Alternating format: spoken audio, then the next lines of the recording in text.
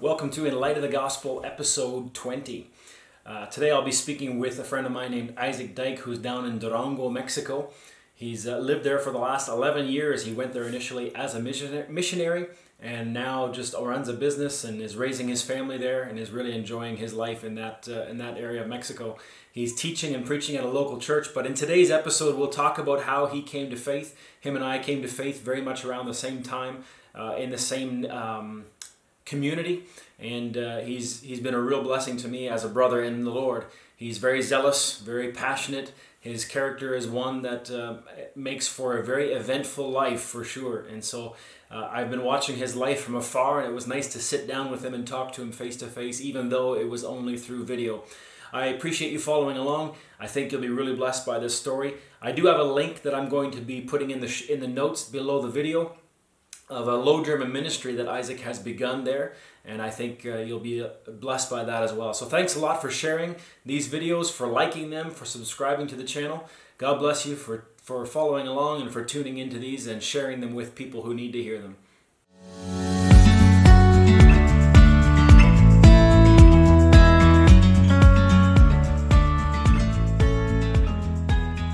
Very good. Isaac Dyke down in Mexico, way in the Durango yanked. Yes, sir. This is where you're from, eh? This is where I was born, and this is now where we live. Yeah, this is home. Okay. Well, I was trying to think back to my first or earliest recollection of you, and I would imagine it would have to do with my brother Neil and the Martins boys, Hayne and Notch and those guys. Neil was, 3 years older than I am, and so he was hanging out with you guys, and I was not quite in that age yet. But I remember seeing you guys in a bit of the party life, and we went to Grand Rapids together, you and me and Neil and a couple other guys, to a rodeo, and those are some of my earliest memories of you. Yeah, I would feel the same way. Yeah, I was just, as soon as you mentioned that, I was thinking about that rodeo. Yeah, it was a memorable time for me because it was just at the same time that I started dating my wife, and so some of those things kind of roll together. But yeah, you should take us way back. Maybe do you remember Mexico still from when you were a kid? I do. I was young when we were always going back and forth. Earliest memories of here, I was 6 years old, but I remember being here at 8 years old. I remember being here at 13. 13 was probably the last age that I remember being here with my parents. And then after that, there was 2 or maybe even 3 times that I came to Mexico as a young adult. Made some trouble over here and things like that. But yeah. Well, I've tried to think of what your childhood must have been like, because I've known you to be a little bit wild. I know back in the party days, you had a bit of a reputation for being maybe a bit of a scrapper, a bit of always making noise. And then I remember even after you got saved, doing like crazy stunt type stuff where you ramped a pedal bike and wiped out, scraped your face all up. And people are always talking about you there in the mountains now. Like, just everybody feels like you're risking your life every time you go out for a walk. Yeah, I don't know. I think they're being a little bit extreme. But yeah, definitely some of that is definitely carried on to my children. Like our building here is 15 feet tall at the tallest, and my smallest kids want to climb to the top. I mean, obviously we don't let the smaller ones climb up all the way, but they're all climbers, and try not to let our cowboys grow up to be babies, if you know what I mean. There you go. But I would imagine this is kind of what your childhood was like then too. You were pretty rambunctious, always getting into something, whether it was trouble or just adventure, eh? Yeah, definitely. Some of my young childhood memories, especially here of Mexico, was playing with snakes and things like that. And my mom always screaming, "Isaac, lute schlang talk," right? And different things like that. One time in particular, I remember I was probably 9 years old, something like that. Me and my cousin purposely went out to looking for rattlesnakes because we heard you could sell them. And we ended up catching one and killing it. And we stood at the road waiting for Mexicans to drive by and wanted to sell it for meat, I guess. And there was no takers. Nobody stopped. You got sold the bill of goods. Yeah, that was a wasted business venture, right? There you go. So when you guys came to Canada then, was it always the Niagara area, or were you kind of back and forth here as well? My earliest memories of Canada were Cambridge, but I was only 4 years old then. But most of my memories would have been Niagara area, Niagara on the Lake, and then also right in the city of Niagara Falls. Some not too pleasant memories of that one, but yeah. Is that right? And like most people that are in my social circles, you were raised Old Colony. Your family was all very involved. A lot of your brothers were singers and stuff like that. Your dad was involved, I believe. Yeah, definitely. I always seemed or was the one of the black sheep. So I can't see the black sheep of the family. It was lots of kids, and I think a lot of the brothers would have felt the same way, that they were the one that nobody liked. Or I wouldn't say that. I never felt like I was the one that nobody liked. I was the one that often got into trouble. And so yes, I did have a lot of my brothers had calmed down. They got married. They became very involved in the Old Colony. I was the opposite, not at all involved, and just Ramtom, right? And getting into more and more sin, and so I was the one that everybody that had calmed down already was just praying for, that I would just calm down, get baptized, get married, join the church, and be a regular Mennonite, right? Yeah, I guess that's where you kind of fit in with Neil and those Martins boys a little bit too, because all of my brothers got married pretty young. Jamie is the second oldest, and he was like 24, which today's standards is still a pretty young guy. And Neil was like 29 by the time he finally got married, and I think you're a bit older than him yet, right? Yeah, I was 30 by the time I got married. I was 27 by the time I got saved. So yeah, I was pretty good. There you go. So yeah, obviously when you got saved, when you were 27, that's when you and I kind of reconnected. I've talked quite a bit about this with my last episode with John Dyke about the whole Redicop Church start and all that. You and I got kind of thrust into song leading there, and then we started getting together pretty much every Thursday. And since then, you've been, on my mind routinely, and I love getting together with you. It's just been a long time now, but we've got quite a few memories together now. Yeah, that's for sure. That is something that I often refer to, back to those days, those years when I'm sharing in Bible study or whatever. It was an amazing time of growth for all of us, and some of us didn't even know where we were at right away. I remember took quite a while before I even understood that I was born again, that something had changed, and there came a time where I started feeling like, okay, I'm a Christian, but it had more to do with now I'm doing the Christian things. Yeah. And I wasn't aware of this miracle that had happened in my life right until probably about 4, 5, 6 months after I was saved, where I actually could pinpoint back and go, you know what, I got born again. My life is finally matching up with the Bible, right? I see. So when you do share your testimony with people, where do you typically begin it? Do you begin it as a child, or do you more just kind of tell them that when you were a teen, you were a troublemaker, and then in your 20s kind of thing? Like, where does it typically start? It depends very much. I've shared my testimony so many times, and I've even sometimes during my testimony, I've shared that if you would have listened to all of my testimonies, you'd think, okay, this time he's, one of these times he's not telling the truth, because this is a completely different testimony. But I think you and I both know that you can look at it in so many different ways. I've shared my testimony in the eyes of one of those wicked sinners that had almost gone too far, right? That had just was already perhaps given over to a reprobate mind in a lot of ways, where my conscience was seared, where I was able to get drunk and talk about God while I was drunk, and it made all my friends uncomfortable. And people like that today, if I talk with them, that they really concern me. I feel like you can't even affect them, get to their heart anymore. They're seared, right?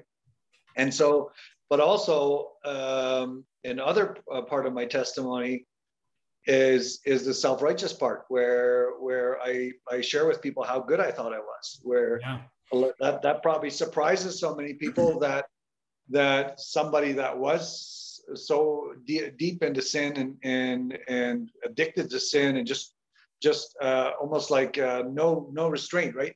Where could this guy even find self-righteousness? But I've learned more and more that self-righteousness, that's the sin of humanity. That's everyone's. That is not, there's not the self-righteous and then the sinner. It is, we are all self-righteous until we realize that Christ is the only one that's righteous, and give into that, right? That's an excellent point, because I know you, if you go to, death row, you go see prison inmates, there's a few out there that will admit, yes, I've done some horrible things, but for the most part, they kind of justify them. It's like, yeah, I did it, but I didn't have any choice, or I just ran out of options. There was nothing else I could have done. And I'm overall a pretty good guy. And they have this estimation of themselves that they are good. And then if you can imagine, like you or me, raised in good old colony homes, going to the right churches and dressing the right way, and, listening to the right music perhaps, or whatever it might be, where we're at least of that category. So yeah, I've done a lot of horrible things, but if anybody has a chance, it's going to be me, right? Yeah, that's right. And that reminds me of the time where God was really, really working in my life. One of the ways that God got my attention was by reminding me of my self-righteousness. It seemed like in a very short period of time, so many things happened where I was able to finally honestly see myself.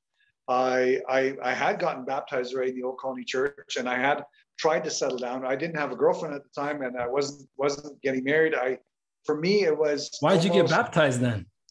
I for a long time I was tired of my sin. I wanted something different, and at the same also, I did want a girlfriend, and I wanted a nice girlfriend. But problem was, I had ruined my reputation so far that the nice girls didn't want me anymore, and so many guys that were that really partied up, they're all the same. You always felt like there's guys that don't even want a nice girl, but it's impossible. We all inside, we all have a spirit that's crying out for a nice, a wholesome, a good life.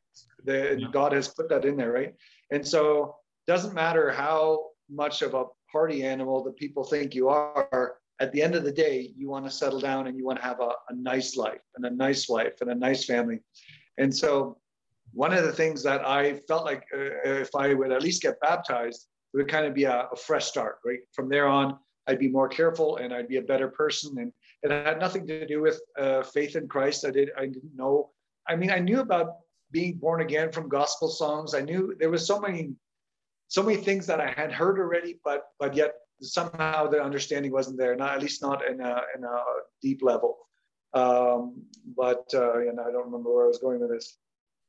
But anyway, when God was really showing me my self-righteousness, after I got baptized, I for a long time stopped going to the really bad parties. We had smaller parties with smaller groups, backyard barbecues with too much beer, but some of the really bad parties we kind of stayed away from. Lover's Lane being one of them, some of the hall parties.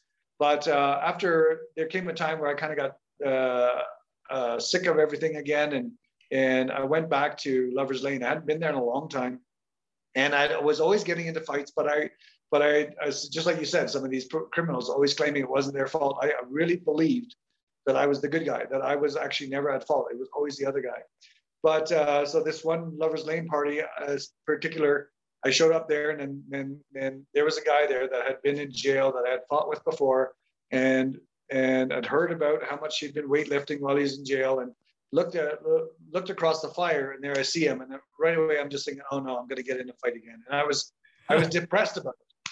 I went back to my truck and just sat on the tailgate and drank beer there, and then there was a girl that showed up there that was familiar to me, and she looked very familiar. I even asked her who she was because she looked so familiar. But I knew I didn't know her. But then she told me who she was. Like, oh, I know your sister. And then I said, hey, where's your sister? Oh, and she said, oh, she's baptized. She doesn't come to these things anymore. And it was like God just took that moment to throw a dart at my heart, right? Nice. And then the same thing. Right around that same time, a lot of stuff happened together, and that's why I know it was God.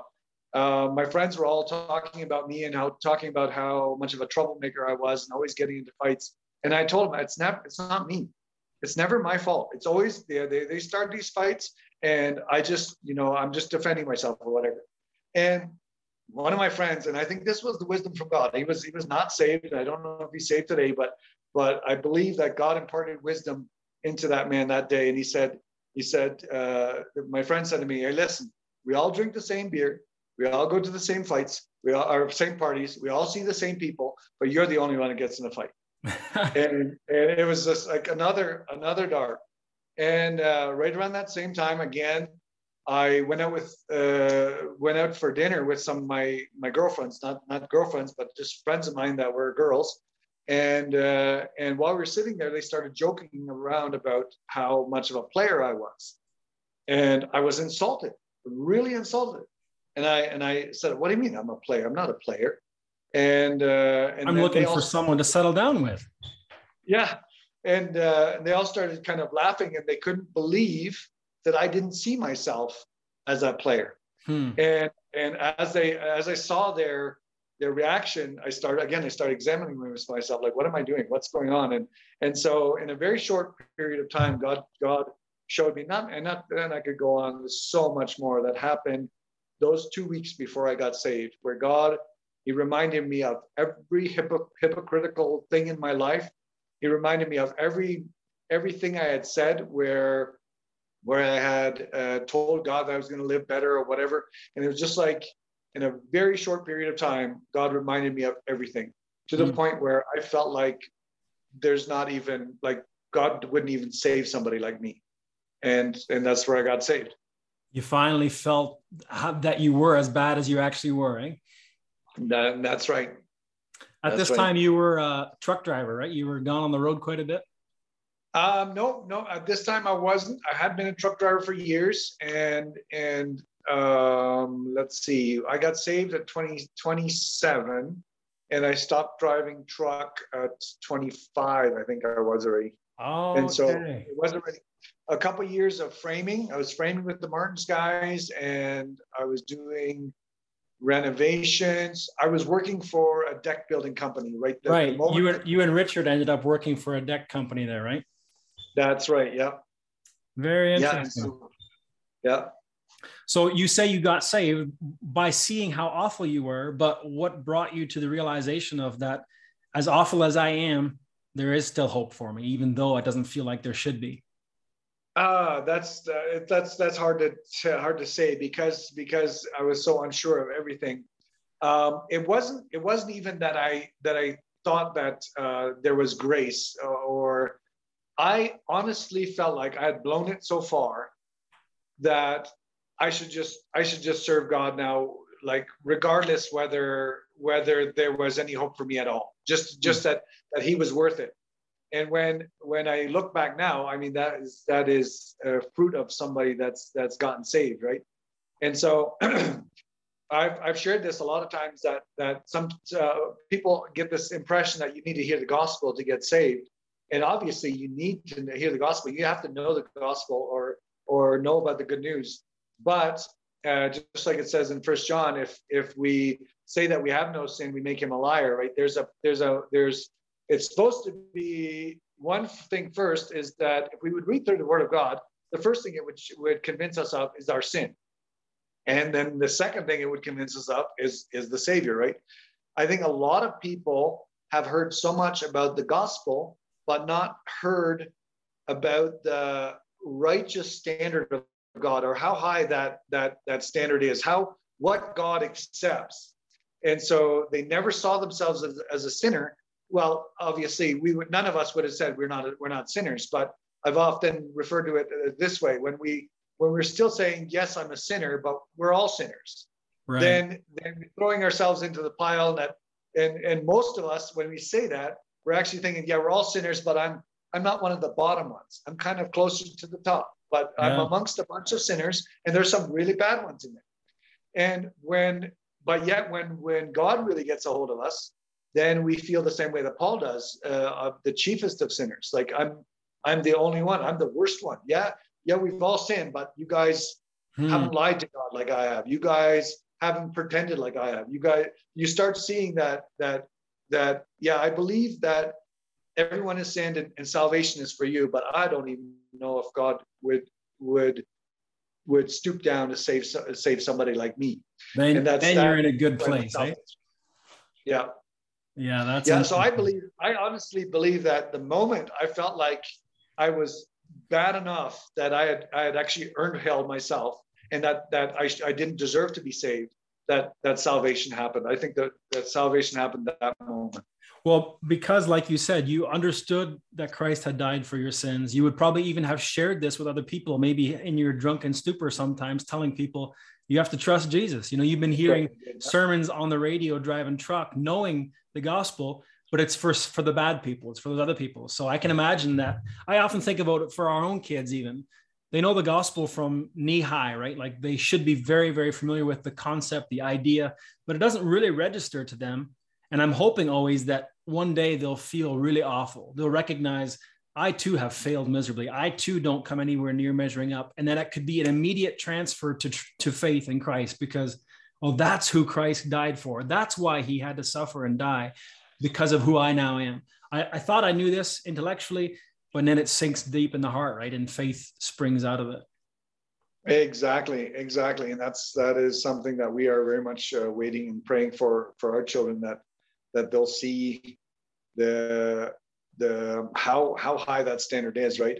And it's amazing that when the Spirit moves, the Holy Spirit is able to convince somebody of sin, that we would look at and go, what sin did that little girl have, right? Yeah. And that God is able to take one moment of a lie, one moment of hypocrisy, one moment of whatever, and make that feel like that was so terrible what I did. And obviously compared to God, it is. And that's why that's the only help we need, right? Like if it's not the Holy Spirit convincing, then they'll never see it. Yeah, there's that passage where Jesus says, he that is forgiven much also loves much. And I sometimes would have looked back on my old life and thought, well, I didn't get drunk. I didn't go to parties. I didn't do drugs. I didn't have premarital sex. You know, maybe I shouldn't be that grateful because I wasn't forgiven that much. But when I realized how deep my sin was and how every motive, every thought, every time I thought I was better than someone else, even though in my heart I desired the same things, those things were all just as evil in God's sight. And then I began to realize how awful and sinful I actually was. And then my love for him became intense, right? Where, you know, somebody from the outside, like you said, might look at us and think, well, Isaac should love more because he did more outward evil things. But now you and I both can equally understand how depraved we were before God, right? Yeah, that's right. I've often on a whiteboard, I kind of draw God's standard, where the holiness that Christ lived at, and then I put two lines that are far beneath Christ's holiness, and one of those lines is the best of sinners, and one is the worst of sinners. But we're still so far away from God that there's no difference. It's almost like I'm in Mexico. I'm far away from you. My brother Abe lives a little bit closer, and you know, it's almost like me and Abe discussing, oh, one of us needs to go to Canada to get something. Why don't you go? You're closer. like that might work for the corner store here, where his distance is half mine, but it's not even, because we only live about a kilometer apart here. But when we're comparing it to going to Canada, it's just like, you know what, step on it just a little bit more. Like there's like one stop sign, one stoplight is going to make the difference as to who gets there first. What a great example. I like that. That's kind of like the one that probably was Michael Pearl that years ago I heard, where he was saying that, you know, you got 5 or 6 people on an island, and the only way to get off the island is to get to the other one over there. I forget the exact way he shared it, but he's like, you got this 4-year-old kid that runs and runs and runs and jumps, you know, like half a foot, and that's all he can jump. And then you got this 10-year-old boy who thinks, oh, I can jump way further. And he jumps 3 feet, sails through the air and splashes in the water. Then you got this big, tough 15, 16-year-old boy who's been running track at school maybe. And he's like, jumps in the air and he's sailing past the other kid and he's way up in the air. And, you know, 14 feet in, splash, he's in the water. And then along comes an Olympic athlete. You know, he's a long jumper by trade, and he just sails past all of them, way over the head of the teenage kid. And 25 feet in, splash, he's in the water. Like none of them even made a dent. They were nowhere close. So that's a great illustration. You know, it doesn't matter how close you got. you're way too far from making it. Yeah, that's right. I never heard that one before. I remember that one. Yeah. There's the whole cockroach idea, you know, from us to a cockroach seems like a big difference, but it's less of a difference. It's less of a gap between me and a cockroach than between God and us, right?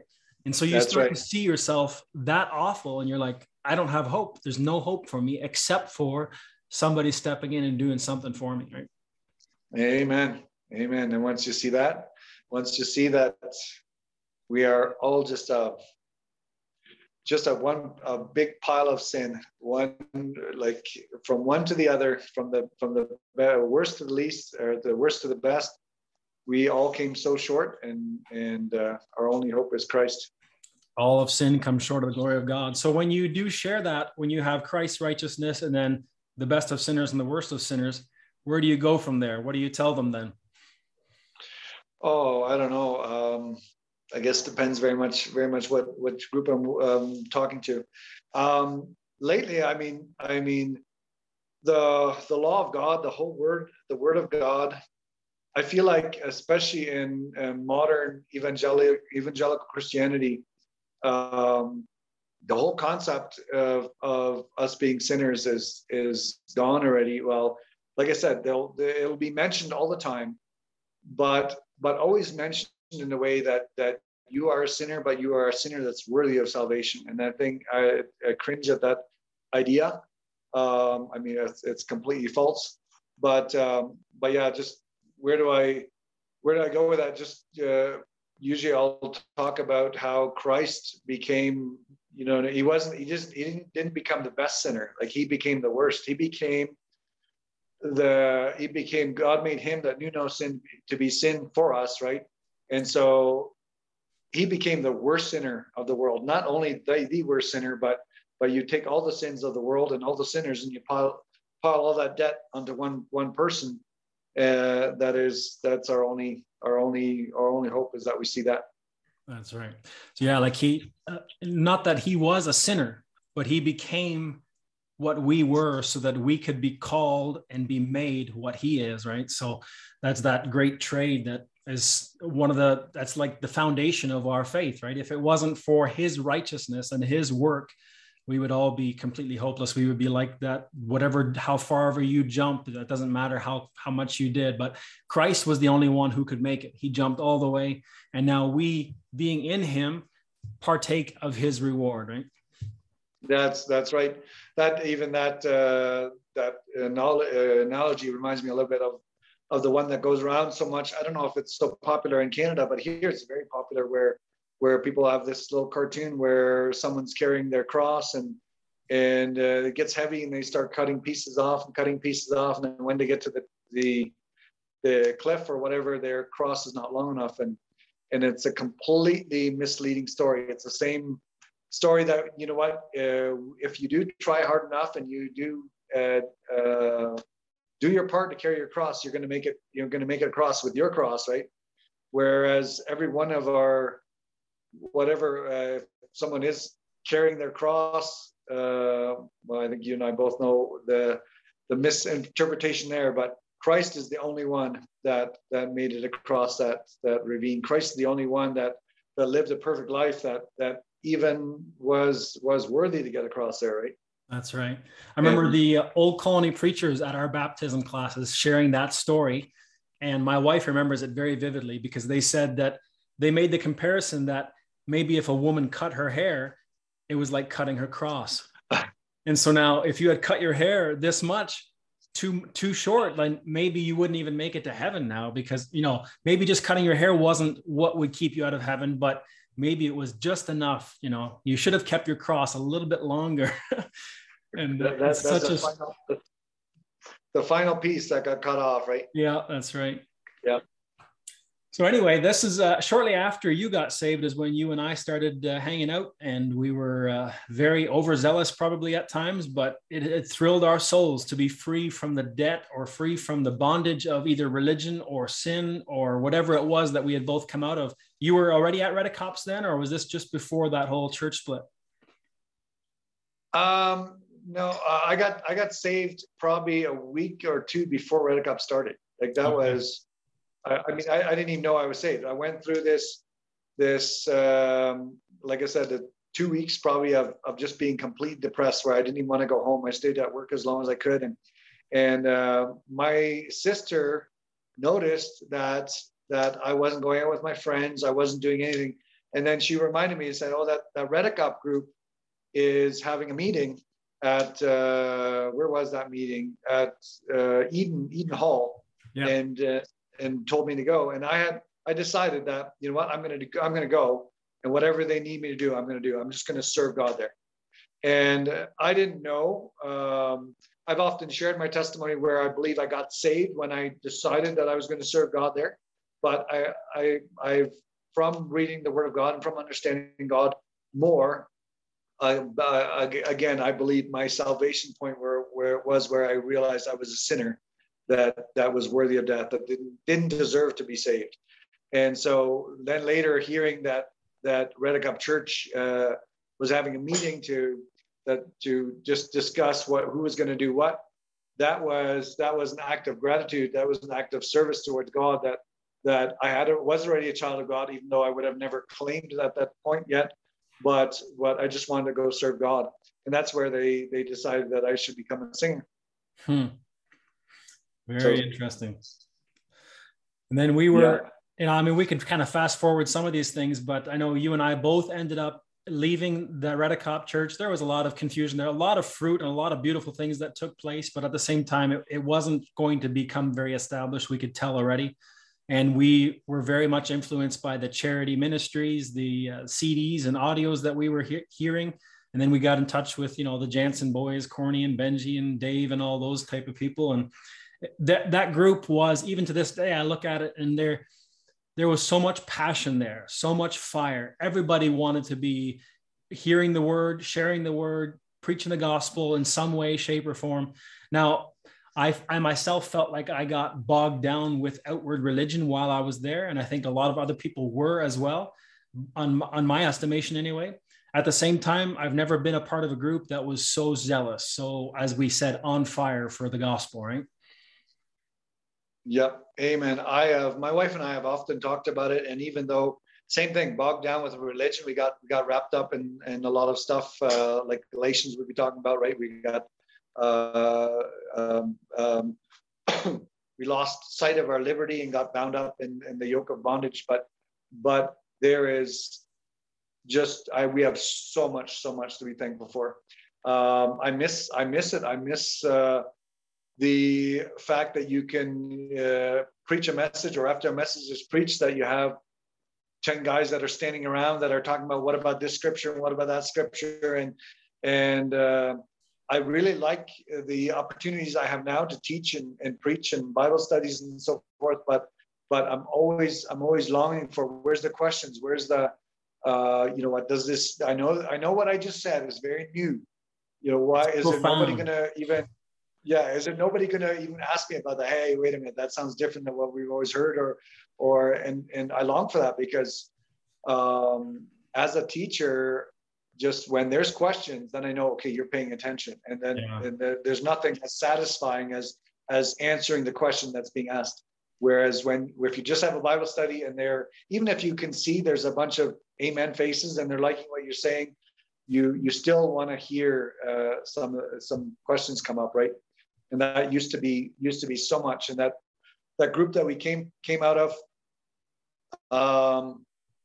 I have so often I've just thanked God for the surrounding, and not just Vienna, but even Lighthouse Gospel and John Bammond and yourself and my wife's brothers. And there was like a hedge around us of people that loved God. A lot of wrong ideas, a lot of misled things, but the right idea was love God and preach the gospel. Like, there was some things that we inherited from there that was just beautiful, right?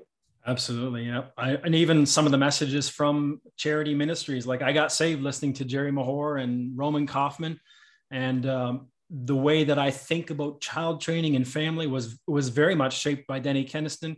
Even though you look at some of his now, and it's like, man, I don't know how good of a job he did, but I'm not judging it. I just, it really impacted how focused I wanted to be on my kids. I mean, I work from home for those reasons. I left off trying to make a lot of money and said, I'm going to work from home so I can be around the family and all that. And it's very much shaped the way that we think, them as well as the Pearls and, a lot of other people that we were influenced by at the time. But just as you were sharing there, I remember the communion services at Vienna. Remember that?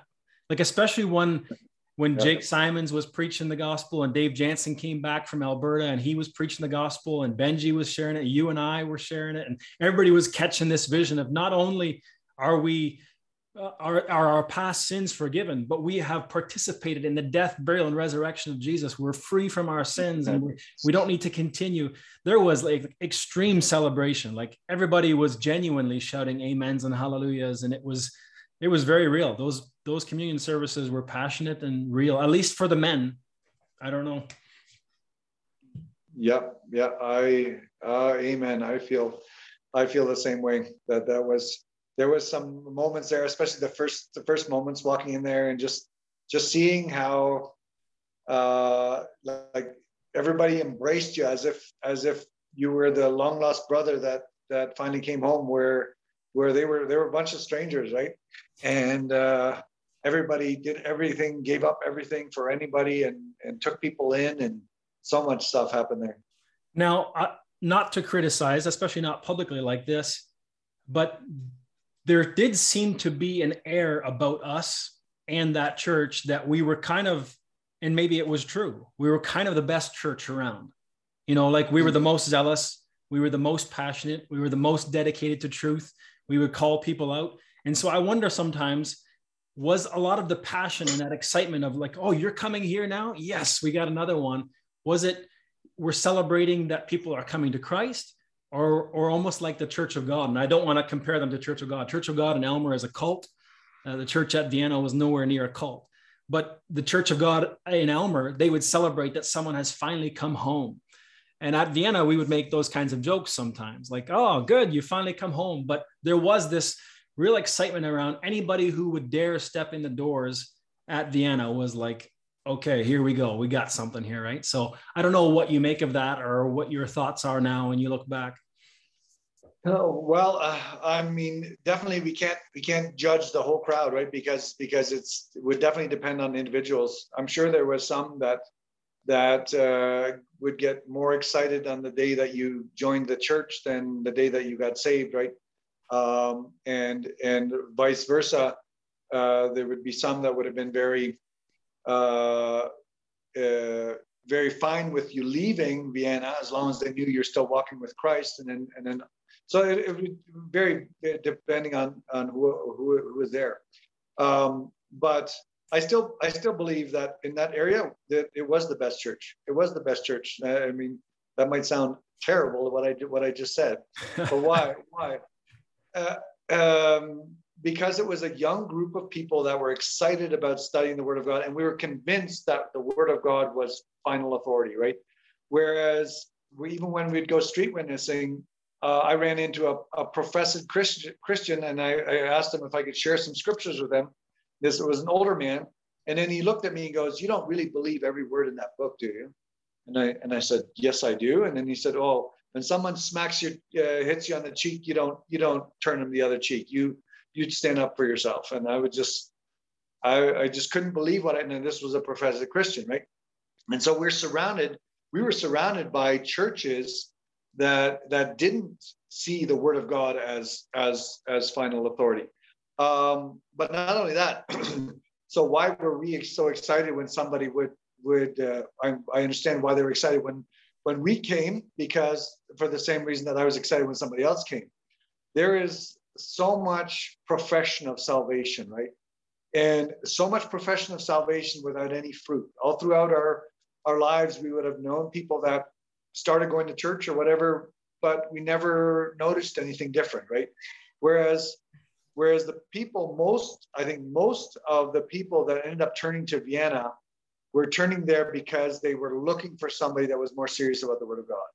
For when you just think about ourselves, like I wasn't looking for somebody to give me a bunch of rules. I wasn't looking for a strict church where I could feel more saved.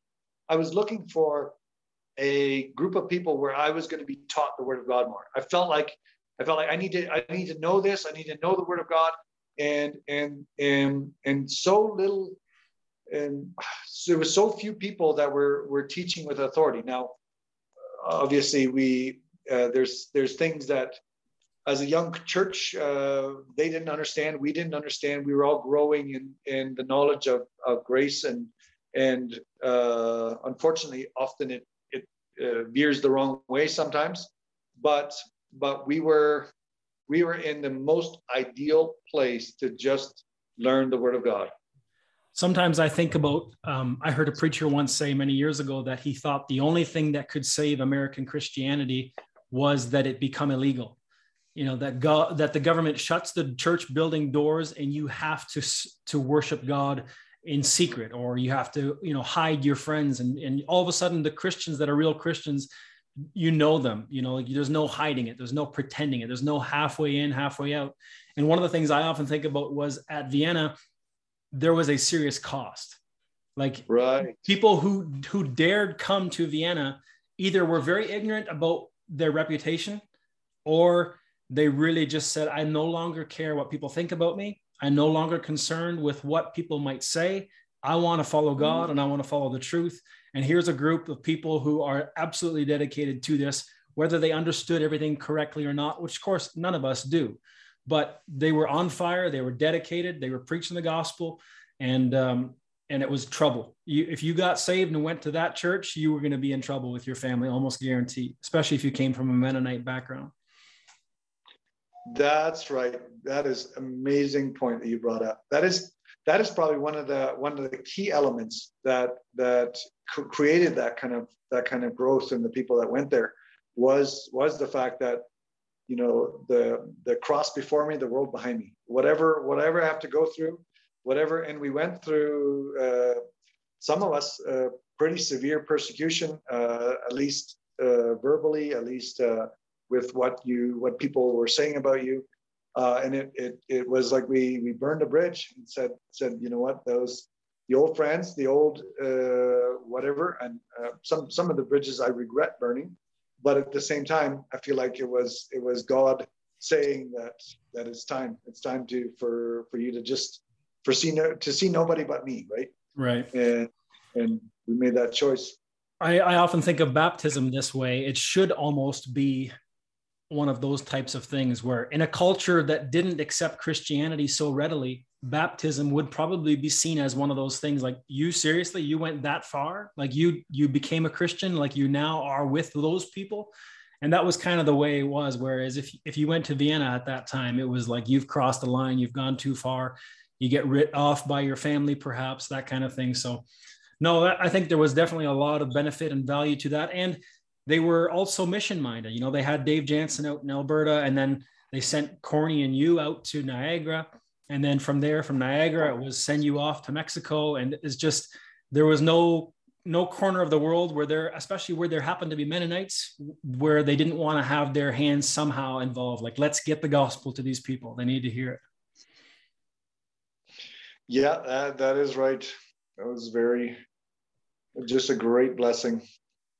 And even now, like, I've been trying to get Dave Jansen on here to talk about the Low German Bible version that they're translating. And, there's no let up, right? They want people all to know, all the Mennonite Low German Plattdeutsche people to know and understand the gospel. Yeah. And it's still, when the place where I'm at now, we are definitely in a different place in our life and in a different church far different from Vienna. But one thing that I still see around me is, and I know that God has given me the gift of a teacher, and a teacher is always going to feel like the Word of God is not being held up as the importance is not being brought out as much. But here, so very much that's very much the case where I am seeing, how important the Word of God is, and how powerful it is, and how it's always being kind of, read your devotions, read your Bible, but the focus is on counseling. It's on working on their self-esteem. It's on all these things, all this the elements of the world where you see that the word of God is what's going to be able to change somebody. It's what can save somebody. The word of God is our only hope, and I think that came from that time, right?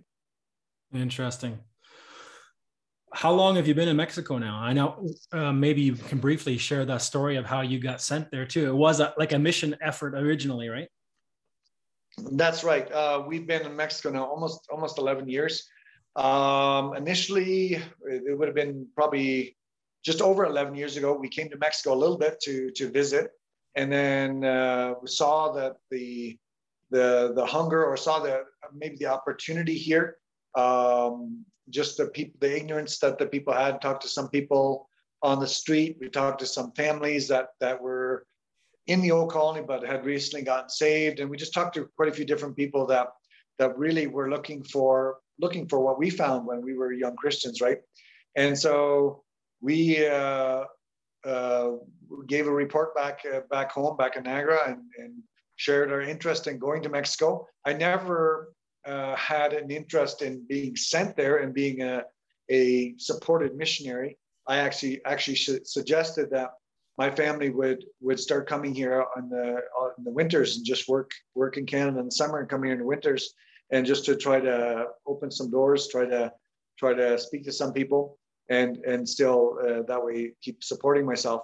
The church, on the other hand, suggested that they would just completely support us, and they were going to send us to Zacatecas instead of to Durango, and just asked us to submit to what they decided. And we thought about it and prayed about it, and we ended up doing what they wanted us to do, and became completely supported over here.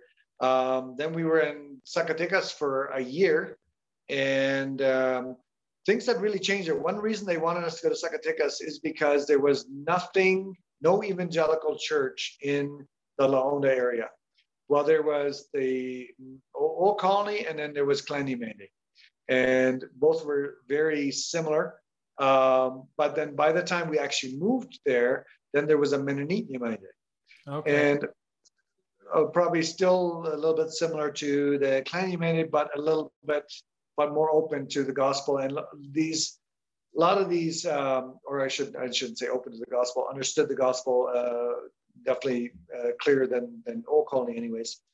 But then some of these families that were in the Old Colony that wanted us to come down, they had already joined the Mennonite Ymende, and so we ended up visiting the Mennonite Ymende, and just as visiting in a way that just hoping that this was a place where these families would be fine, where they could grow. And for the most part, it was. We were excited about what was happening there. There was people getting saved out of the Old Colony and coming to the Mennonite Ymende. We did see people, just like it happens everywhere. We did see people that were joining the Mennonite Ymende that didn't seem to have the fruits of the Spirit as well, and so a little bit of a mixed bag there as well.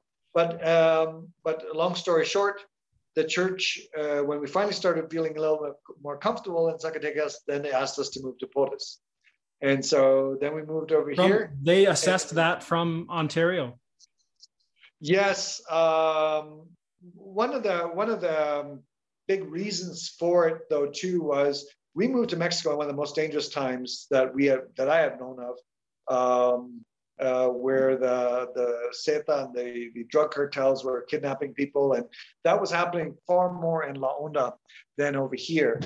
And in La Onda, I ended up speaking with the Old Colony Altista and challenging him on the scriptures, and then we ended up getting a visit from some Old Colony Mennonites that were working for the Zeta, that were part of the cartel, and warning us to not talk to the Old Colony Altista anymore.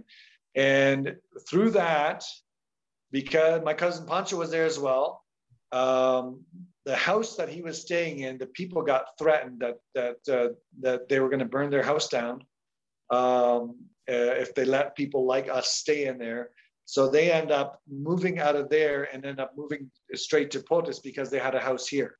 Wow. And they weren't able to find a place to live in Zacatecas. And so now we were separated. Now Pancho and Tina were in Potus and we were in Zacatecas. And now because the families that we originally moved out there, they were all now part of the Menonite Mandate. They decided that we should just move to Potus and see what we could start over here. I see. Now our minds were a little bit different, or we weren't. One of the reasons that I wanted to move to Mexico is because of church politics, is to kind of get away from some things that were happening back home, were happening in Niagara, and so there was things that I was starting to see differently that I knew I wasn't allowed to talk about. These were teachings or whatever that were not accepted by the leadership and so forth. And so as we, one of the reasons why I wanted to be self-supported is I didn't want to have that attachment to them where I'm bought, right? And I'm expected to be loyal to whatever the mother church believes or whatever. I wanted to have a freedom to study the scriptures and preach the scriptures the way that I saw them. And which is eventually, as when we had an idea as to how we could make our own living over here. And as we presented that to the church, they were all up for it. And I think because they saw that I was veering off a little bit from what they believed, they were almost relieved that finally we were going to not be on church payroll, and then they didn't have to worry about what we were teaching here anymore. Interesting.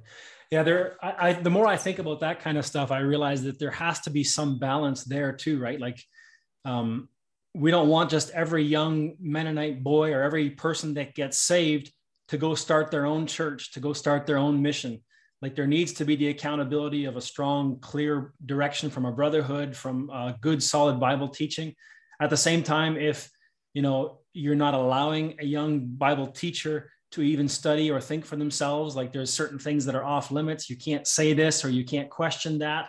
It very quickly turns sour too. So somehow, probably like you said before, you and I both have probably burned bridges in the past that we shouldn't have, and we should have maybe listened a little bit more readily. At the same time, being bold enough to stand up for what you believe in is required as well, right? So even within the church, there's issues that arise where you have to say, well, I mean, as much as I love you and appreciate you as a brother, as long as we're both trusting Christ, we're going different ways in this regard, right?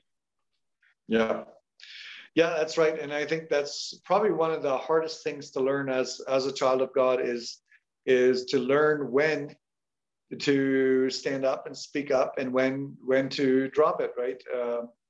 There's been so many church splits that have happened that shouldn't have happened because there was things that that weren't that important, that should have been just dropped and left alone and allowed the brother to believe something else.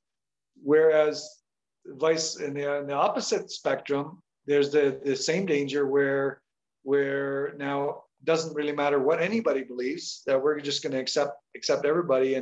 And so really learning when God would have us stand up and say, no, this is not of God. This is not scripture. This is not right. And when he would just, you know what, I don't see it that way, but I'm not even going to mention it, right? There's people like me that are more bold, are far more often we spoke when we shouldn't have spoke. We should have just sat and been quiet and listened and seen where things were going to go. But at the same time, there's a time where you have to just say, no, this needs to be said, and this is what the Word of God teaches, right? Right. Even a foolish man appears wise if he keeps his mouth shut, right? But I think back to your previous self and the party days. We're all drinking the same beer, we're all going to the same parties, we're all listening to the same music. You're the only one getting into fights. Hopefully that hasn't continued on now, right? Where it could very easily be because of your mannerisms, because of your character. You and I both can be a bit abrasive. We're in the face of people sometimes. So we could sometimes allow our own personality to offend people rather than allowing the gospel to be offensive. Now, I'm all for preaching the gospel boldly and proclaiming it without any shame. And if it offends people, then so be it. At the same time, we don't want to be the only one. Every time you're in a church, somehow there's a big fight. What's going on here, right? So we definitely don't want to be that guy. Exactly. And I think that too. So we talked about all the benefits of Vienna when we were there, right? But what some of the fruit that came out of that was perhaps wrong was that feeling that if we're being persecuted, then we're living for God, right? If people are upset with me, that must mean I'm on the right track. And yes, and you and I both know that that's far from the truth. That you can so easily have everybody upset with you without ever even saying anything right, and at the same time, you can be an influence. And God gives wisdom to those that ask. And when God gives wisdom, there is ways where you can actually influence and correct teachings and correct ideas, and without ever anybody even realizing that, oh, you're saying that brother so-and-so is a false teacher, or you're saying that. And that is something that I try very hard to do, is not focus on, oh, he said this and this, that's wrong, and that's wrong because of all this. Rather focus on bringing out the truth. It's actually hard for me sometimes when how do I say this without sometimes when I hear someone teach something incorrectly, and especially if I'm involved in a Bible study where I'm going through a book or something, and then I know that this subject is going to come up shortly, I'm hoping that there's going to be a little bit more time before that, because I want to bring out the truth, but I want to bring it out in a way where I'm not necessarily branding everybody else, if you know what I mean. Yeah. I don't want to stamp other people and say, because the reality is, and I said this once to a preacher. I said to him, not everybody that preaches something false is a false teacher. And he didn't understand how could you even say that? And I said, well, a false teacher in the Word of God is concerned is someone that is deceiving and being deceived. Whereas it would imply more to the gospel itself and leading people off astray into trusting in their own righteousness again, trusting in the church guidelines, trusting in whatever, anything but Christ. But at the same time, all of us have had times where we said something and where years later, we look back and it's like, oh, that was wrong. What I did, I used that scripture all wrong, right? Where you wouldn't really necessarily label that person as a false teacher, even though he said something false. Yeah. And so I think we have to have that liberty where we can say that, that the brother said that, but he's an error in that, without labeling him as a false teacher right away, right? Yeah, exactly. I mean, even now, I know you're now part of a good group of believers there, from what I understand, and we probably won't have time to get into that very much, but maybe if many years ago, 10, 12 years ago, maybe we would have looked at it and like, those are false teachers perhaps, or like they're too far off on certain doctrines, we can't even associate with them. And then you come to realize that they're just ambitious young Christians perhaps too. They don't know exactly what they believe, but they're not out to deceive. They're clearly trusting in Christ. And you start to see past some of that kind of stuff, and it matures you. And at the same time, we should be able to exhort and convince the gainsayers, right? So that's not rebuking everyone. Yep. That's convincing people. That's being persuasive. And you have to be persuasive with your character as well as your words, right? That's right. Yep. Anyway, this is a lot of fun for me. I feel like we could go on for a couple hours here yet. We've hardly gotten into your time in Mexico. I know you've started a business there, and you're teaching now at a local congregation, and you've done Bible studies out in the mountains with your motorbike and all kinds of stuff that we could talk about, but maybe for another time. Yeah, one thing that is going on right now, I don't know if you've seen it. It's pretty bad recording, bad quality, but we're learning it. We're doing God's Story. Did you ever see Emmanuel Schrock's God's Story as he was teaching through it at the door? I don't think I watched any of those. Okay, look into it, and then we have it translated now into Low German.